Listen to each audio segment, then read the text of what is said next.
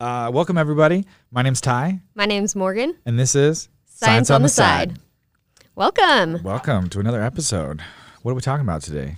Today we are talking about grave digging. Oh, yeah. This is a great story. Yeah, real life Indiana Jones. Yeah, it really is. It Yeah. really is. And a wonderful scientific discovery. Yeah. 1918 flu pandemic, sometimes called the Spanish flu, but that's a misnomer. Why is it called Spanish flu? I'm not sure. Should have looked that up. Could have. Didn't. Missed that one. That's how I do all my schoolwork. Yeah. It's, let's see. It's unknown where it actually started from. I'm wondering if that was like where it got that name, though. They thought it started in Spain. Yeah, but apparently Spain wasn't involved in the war.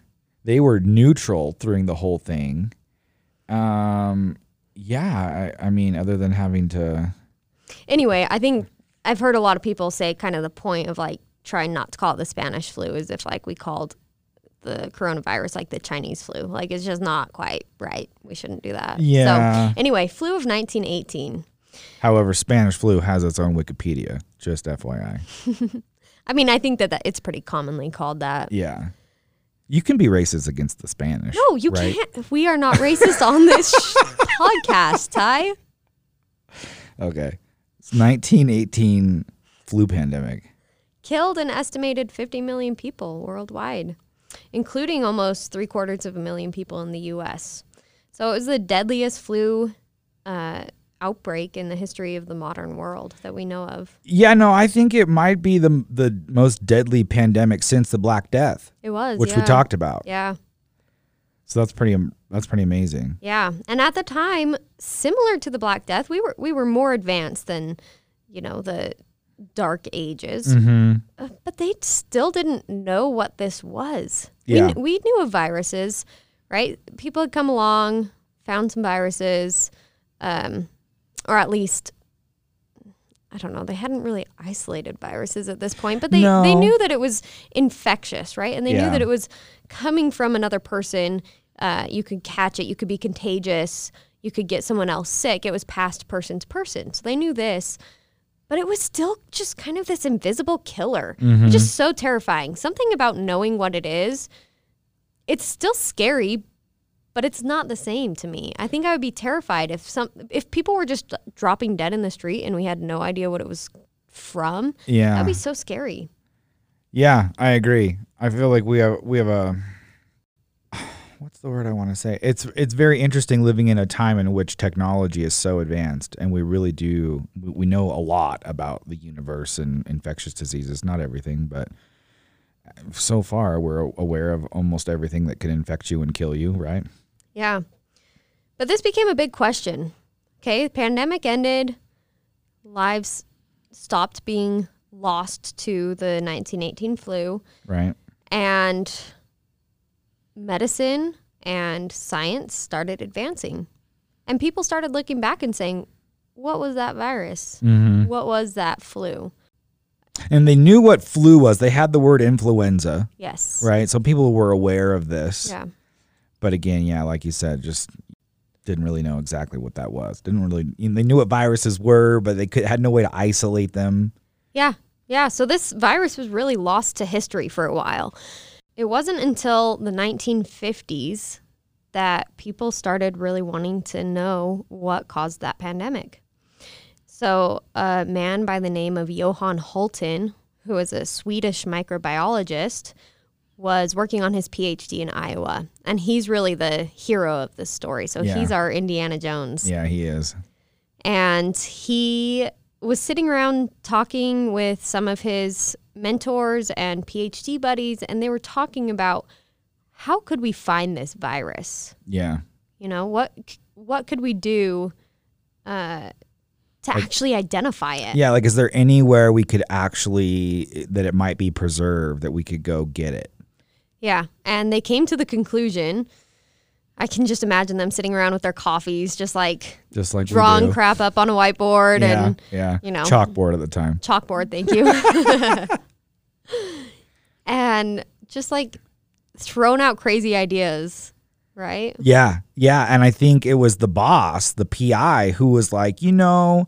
They had a talk. They had like a seminar talk. Kind of sounds like some of our seminars where we have invited speakers come in.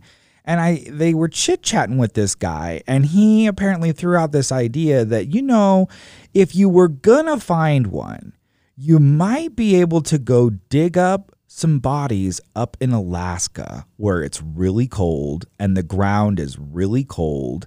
And these bodies might be preserved enough that actually might preserve this virus. Would you ever go do that if some mentor was like, that is maybe just in Alaska? That's just radical, like even more radical that it's 1950. It's not just like 2021 where I can buy a plane ticket on my phone today and be up in Anchorage tomorrow, right? I mean, how did he even get up there? Did he fly up there? He flew. Did he fly? Okay. Yeah. So he hears this and he thinks, this is what I want to do for my PhD This research. is his PhD. Yeah. That's mind-blowing. Yeah, it really is. Just being like, sure, I'm going to go up to Alaska, excavate some bodies, and see if I can get this virus. I mean, science is so different now. Yeah, we're weak. Okay, so what happened? So he goes up to Alaska. Yeah, so he's like, I'm doing it. Let's do this. Yeah. Flies up to Alaska to Brevig Mission, and mostly natives that lived here. And I guess they identified this place because they knew that Brevig Mission had a really bad case of the flu pass through in 1918. Mm-hmm. And they're not sure how it came to there because they're pretty isolated. And so they thought could have been a mail carrier that might have brought it. Could have been like a doctor coming from a visiting city or something. Maybe coming on like a dog sled, which is paints the picture for what this area is like. Very cold. Yeah. Permanently cold. Yeah. And they had a really bad go with the 1918 pandemic and had a lot of people die. And I think it was a really small community anyway, but they had like 80 deaths. And so these deaths happened really close together and they didn't have time to make individual graves. So they just dug one big grave and dumped all the bodies in it, covered it up and marked it with a cross, sitting on a hill in this little town. So Johan Holton shows up and he talks to the village elders and tells them about what he's setting out to do. Mm-hmm. And ultimately they give him permission to do it. Yeah, which I don't know, I guess I was a little surprised. I was surprised too. Yeah. But I think that's pretty remarkable. And so he starts digging. Now you can imagine the ground is frozen. You're not just going to like stick a shovel in and dig up these bodies. No, we're talking like ice picks. He had to set fires above it to like thaw it enough. Yeah. I mean, how long? And they didn't. I mean, I could never really find how long this actually took for him to dig down. You know how long it took?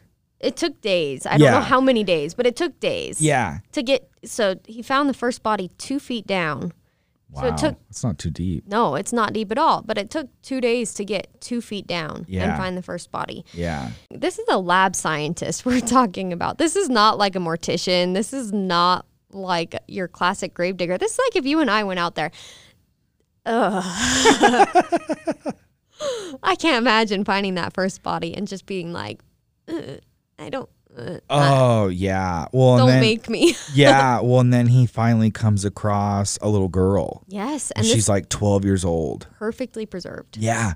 Like fully intact. She was wearing a blue dress. She had red ribbons in her hair and just like perfectly preserved. Yeah. They said the 40 years that had passed or 30 years that had passed, she had like not decomposed. Yeah. At all. Yeah. Yeah. So anyhow, he ends up digging up a few different bodies, right? Yeah. That were well preserved. I just think about the logistical feat of this. Like he's got these heavy frozen bodies that he has to transport. Like what did he rent a flatbed truck and haul these bodies in somewhere? I don't know. And then did he do it right there? Yeah, and then so they get these bodies and now they have to cut them open. So he's not a doctor yet. foreshadowing. He's not a doctor, right? He's just some stupid graduate student like you and I, right? And yet here he is opening up these bodies, cracking the chests open, and getting lung tissue. I am so grossed out right now. I can't even handle this. Yeah. Oh, I think this is interesting. Apparently, in all the time it took him to dig up the bodies, they had run out of dry ice, right? So keeping these super, super frozen. And so in order to get around this, he goes around to all the hardware stores, the police departments, the fire departments, and gets all of the carbon dioxide fire extinguishers. Because this lets out like a Really cold endothermic reaction that's really cold, right? He blasts these tissues with this carbon dioxide fire extinguisher to keep them frozen. Yeah, so this wasn't his original plan. Yeah. He had brought a bunch of dry ice with him, but by the time he got around to isolating all this, the dry ice had evaporated. Again, how in the hell do you fly in the 1950s with dry ice? Did you just pack that on the plane? Yeah, I mean, they absolutely. smoked on They were planes, so smoking on why not, planes. right? They were like, yeah, bring it on, whatever, you know? You got a bomb? Sure. Again, just the logistics of this whole thing. 4 ounces of toothpaste? Yeah. Is that more than 3 ounces, sir? Take your shoes off, would you please? Okay, so this is my first question for you. This is not like a yes, no. I just want to know your thought process. Okay. Okay, you're Johann Holton, 1950s. You've dug up these bodies. You got lung tissues from 5 people, and you're like, this is it. I've got it. And then you realize you're out of dry ice. I wouldn't have thought of fire extinguishers. I wouldn't have either. What would you have done? Thrown in the towel? Jumped in the ocean? Yeah, I probably would have been like, this is it. I mean, the only other thing I could think of is like just getting a bunch of ice. That's what I would have done. I mean, Yeah. I'm not creative. I'm like, I would have just That's why pack I some just feel ice like we're around not him. as good a scientists as they used to be back then. I mean, like he was like, fire extinguishers. It's brilliant. Yeah, I know. Yeah, it's a brilliant idea. Yeah. On his plane flight home, they had to make multiple stops, and he would hop off the plane and run and grab a fire extinguisher, which, were they just like sitting around in the airport? They're like, sure, take the fire Yeah, no, extinguisher go ahead. Use this. on your lung samples in your mason jar. Yeah. Ugh. And he would refill them with like the carbon dioxide from the fire extinguisher. And he's And like, then just bring them back on the plane. yeah. And he was like, I think the people around me on the plane thought I was weird. I'm like, well, You yeah. Wow. So he gets home. He's got all this lung tissue. He's kept it cold, I mean, as best as he can, right? And his plan is he's going to grind up this lung tissue. I would imagine he's going to go through some centrifugation and maybe some purification steps. And then he's going to try and hopefully find a little bit of live virus and inject it into different animal models. So he's got rabbits and guinea pigs and rats and mice. And he tries injecting what he hopes is going to be this virus to make it sick, to make an animal sick. Yeah. So I'll just point out, at this point, there was no sequencing. There was no. Oh, yeah. They didn't even know what DNA was. I mean, they knew what DNA was. They didn't know that was like our genetic information yet, right? That discovery came a few years after this. And so there was no like trying to characterize the genetic makeup of this virus. He was just trying to infect something, see if he could make some animal sick with this. Yeah. I wonder, I tie back into this H. pylori story a little bit, where Barry Marshall couldn't get his disease to work in a bunch of animals that he tried. I wonder if Johann Holton tried this in a primate, if he would have had a different result, or a human. Just inhaled it himself. Oh my gosh. Can you imagine the headline on that? PhD student idiot starts a second wave of the flu pandemic. Flu pandemic, yeah. But for reasons that we'll talk about maybe a little bit later, I don't know, maybe it wouldn't have been as devastating. Maybe not. there was some immunity within the population at that point. Could be. But ultimately failed. Yeah. Couldn't get any animals to get sick. And that, for as creative and hardworking and, kind of adventurous as he was, that was the end of the line. That was it. He didn't get a PhD. No, he failed his experiment. He had no other way of identifying this virus at the time. So and that was it. like end of the road. Yeah. Which is still like really curious to me. I mean, I get it, and it is what it is. And I do think, I've members of my thesis committee who have told me like the PhD degree is the highest academic degree you can earn. When you think about things like medical degrees, dental degrees, whatever, these are really like professional degrees. Degrees. They're teaching you a trade. Right, they're teaching you a trade, exactly. And historically, the PhD degree has been the highest academic honor. And with it comes a lot of rigor, right? And I think back in those early times, you really had to prove your chops, so to speak, right? Yeah. But even then, there weren't any more projects in the lab. There wasn't anything else you could work on. Like, this was just end of the line. I mean, I feel like there could be more to this story. Sure. Right? He could have been like, I'm sick of this. I Yeah. flew up to Alaska. This didn't work. I'm done. Yeah. Forget I it. hate science. Yeah. I feel that sometimes. I think that was probably the reality, right? It'd be interesting to know. Yeah, I can't imagine that his PhD thesis advisor or his committee would be like, oh, this failed. You're out. You bye. Yeah. I just don't really see that happening. Who knows? Could Could be. But he decided, well, this didn't work out. I'm going to go to medical school. Right. Goes to medical school, becomes a doctor. And that's the end of the road. And that's like what year? 1950 something, right? This all took place in 1951. So he's a doctor by end of 1950s, right? Start of 1960s. And that's kind of where his story ends for a long time. And this 40 whole years thing was not a thing anymore. He always talked about it. His wife always mentions how like he wouldn't let this topic go. He always brought it up with friends, like in social settings. Yeah. And she's like, you sound crazy. Stop talking about this, please. Yeah. He would always talk about the bodies that he buried up and that whole experience. And she always thought it was really morbid. Like, why are you talking about this? I mean, I would be Johan in this situation. Yeah. I mean, it's fascinating. I would be the one my husband would have to like pull me away from circles. I'm like, no, I dug up this body. Listen. I got this lung tissue. Yeah. And then it didn't work. I couldn't get any of it to infect a rabbit, you know? So then one day. Fast forward, you said 40 years. Yeah, fast forward 40 years. So it's now mid 1990s. He is a retired doctor, having been a doctor for 40 years. And him and his wife are in Costa Rica. On vacation. Sitting at the beach. And he's underneath a fruit tree. And he's got the latest science magazine.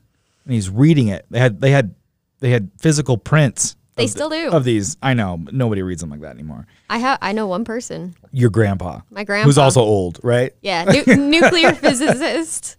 And he subscribes to, I think, Nature, Science, and Cell. And he pays for his own subscription, which is insane because those things are expensive. They are expensive. And he reads them. And he tells me about the latest research. That's where I get my information. Not really, but I'm always blown away. But that's the literal only person I know that still like actually subscribes to those journals in a physical copy for like personal use. Yeah. Pretty wild. We can find all the scientific articles online. Right. Everything's online. Yeah. So he's reading the latest article, latest magazine of science, very high impact journal. And there is a recent discovery by a group at, did you get this? They're at they're like at some army thing. Armed Forces Institute of Pathology in Washington, D.C. Armed Forces Institute for Pathology. What is that? Did you look that up at all? No. Is it still around? Not sure. Associated with the government. Totally. Yeah. So it kind of sounds like they were working in like a sequestered environment. Could be. Right? Yeah. And there's a paper, and they have sequenced 80 base pairs? They say 8 small segments, so I'm not sure how many base pairs. Okay. 8 small segments, but not the whole genome. No. Not even close. Not even close of the 1918's flu. Yeah. So this is at the time where the Human Genome Project was going on. So there was a big push in the private sector as well as the public sector. So among academics at public universities and in private industry to really try and sequence the whole human genome. So all the DNA, try and figure out the whole genetic code. Mm-hmm. This was a huge undertaking. Right. Billions of dollars, took over 10 years, ended in 2002. And so sequencing was just starting. I mean, we had it, but like the technology to upscale it and then to analyze it was still very much in its infancy. Yeah, and this was very tough back then. Yeah. And that was the research project of these two researchers, Jeffrey Taubenberger and Anne Reed, who worked in this armed forces facility. And so they published this paper, and Johan Holton is sitting on the beach, reads it. He's like, by golly, this is my research. Yeah, he's like, wow. And apparently they had said something in the article to the effect of like, we just don't have, we have samples that are the size of a thumbnail, and they're embedded in paraffin. So that was the only things that they had to work from, and they were from soldiers that had become sick. Yeah, 21-year-old male U.S. service member stationed in Fort Jackson, South Carolina, died in 1918, and so they had a known sample from someone, and they had at the time in 1918 collected and preserved some samples from him for later study. Right. So these are 80-year-old samples, right? And or 70-year-old samples. My math skills are real great. Plus or minus. Yeah, they just couldn't get much from it. It was too degraded. They got, small pieces from it of the virus, but they couldn't get more. And Johan Holton's like, I know where you can get samples. Yeah, I know where you can get more. And so he writes them a letter. Mm-hmm. And apparently it's like a 3-4 page letter where he basically tells them his story about his PhD and going up there and digging up these bodies and blah, blah, blah, blah, blah. And these two investigators are like reading this going, this guy, there's no way. They think they're getting punked. Yeah, they think this is a joke. Like this they're is a prank. looking around for the cameras to come out, be like, gotcha. Yeah. They're like, this is a joke. But Taubenberger, is that his name? Taubenberger. That's a cool last name. Yeah. He calls Johan and they have a little discussion, and he's intrigued and he's like, yeah, okay, cool. Let's do this. This is my favorite part of this story. So right.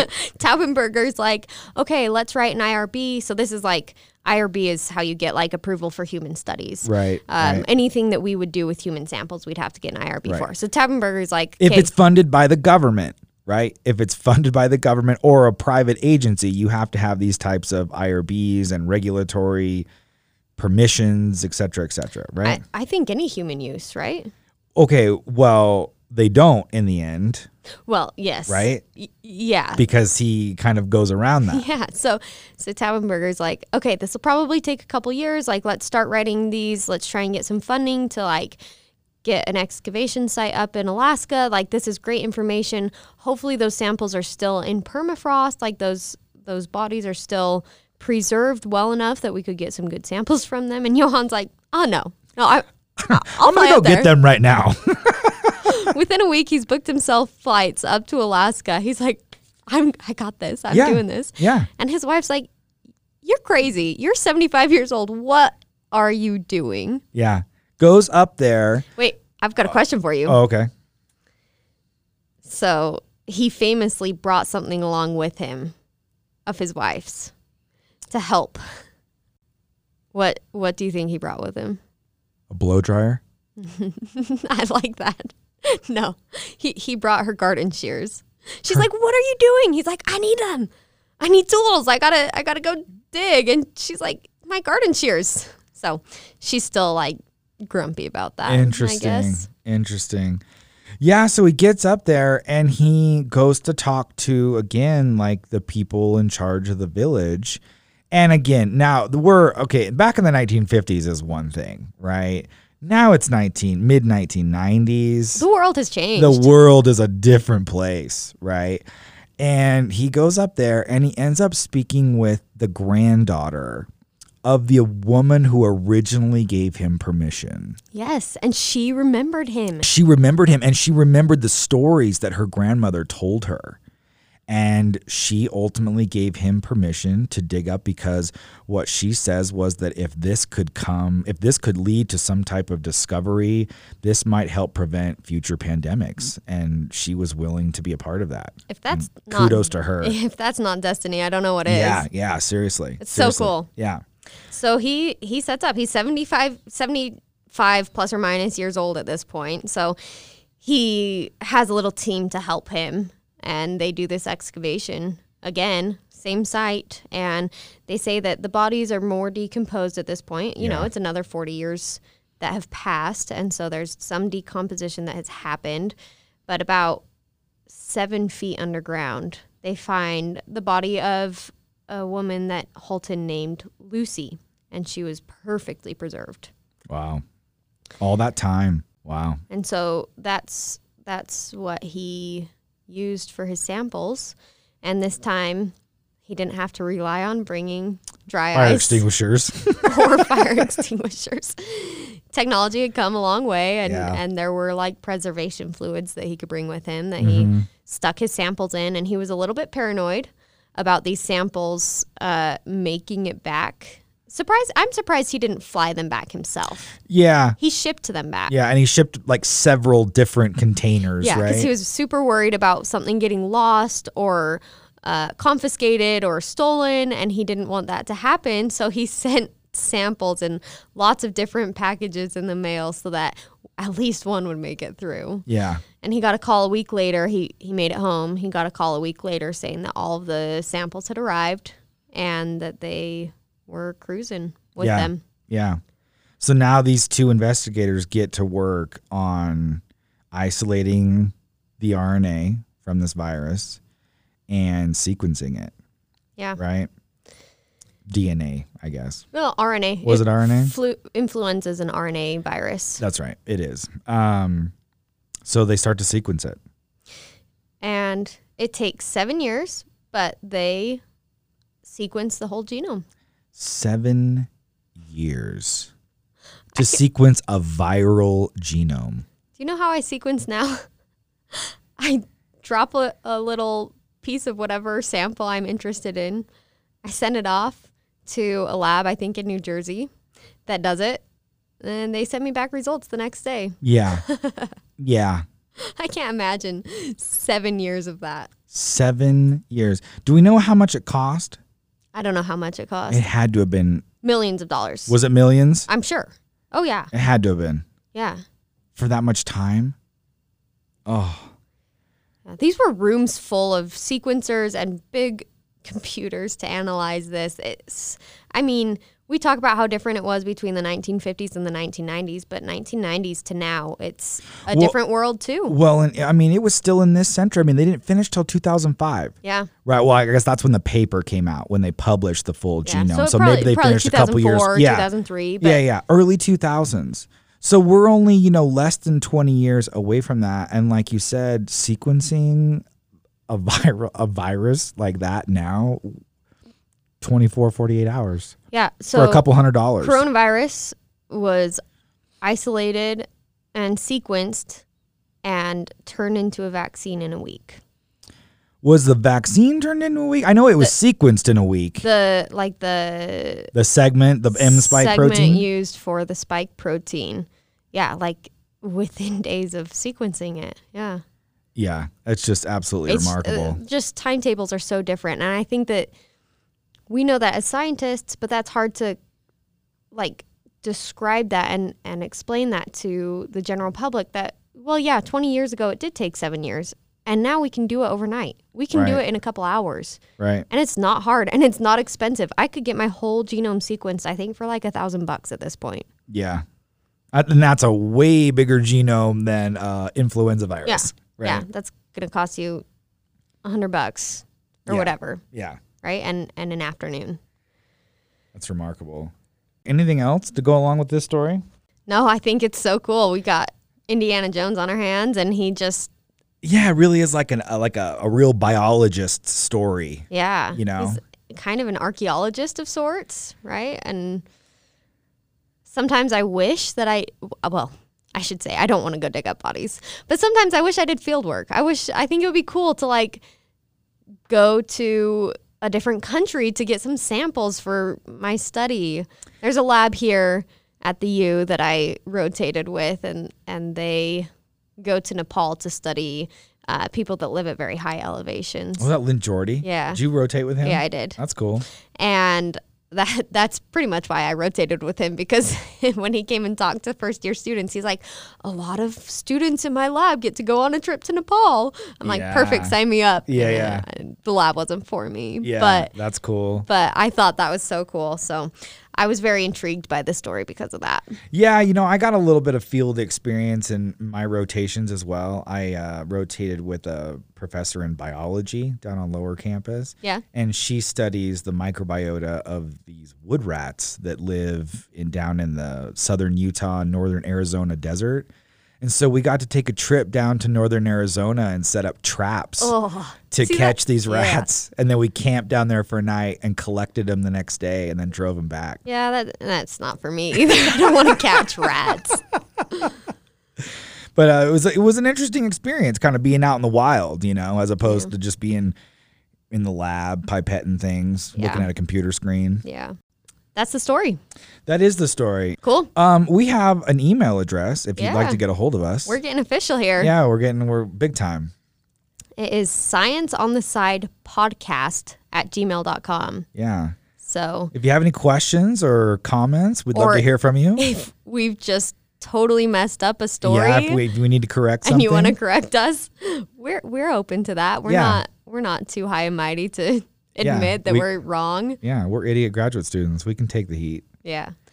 Reach out. We'd love to hear from you. Yeah, for sure. Thanks for joining us on Science on the Side. Yeah, we'll see you next time.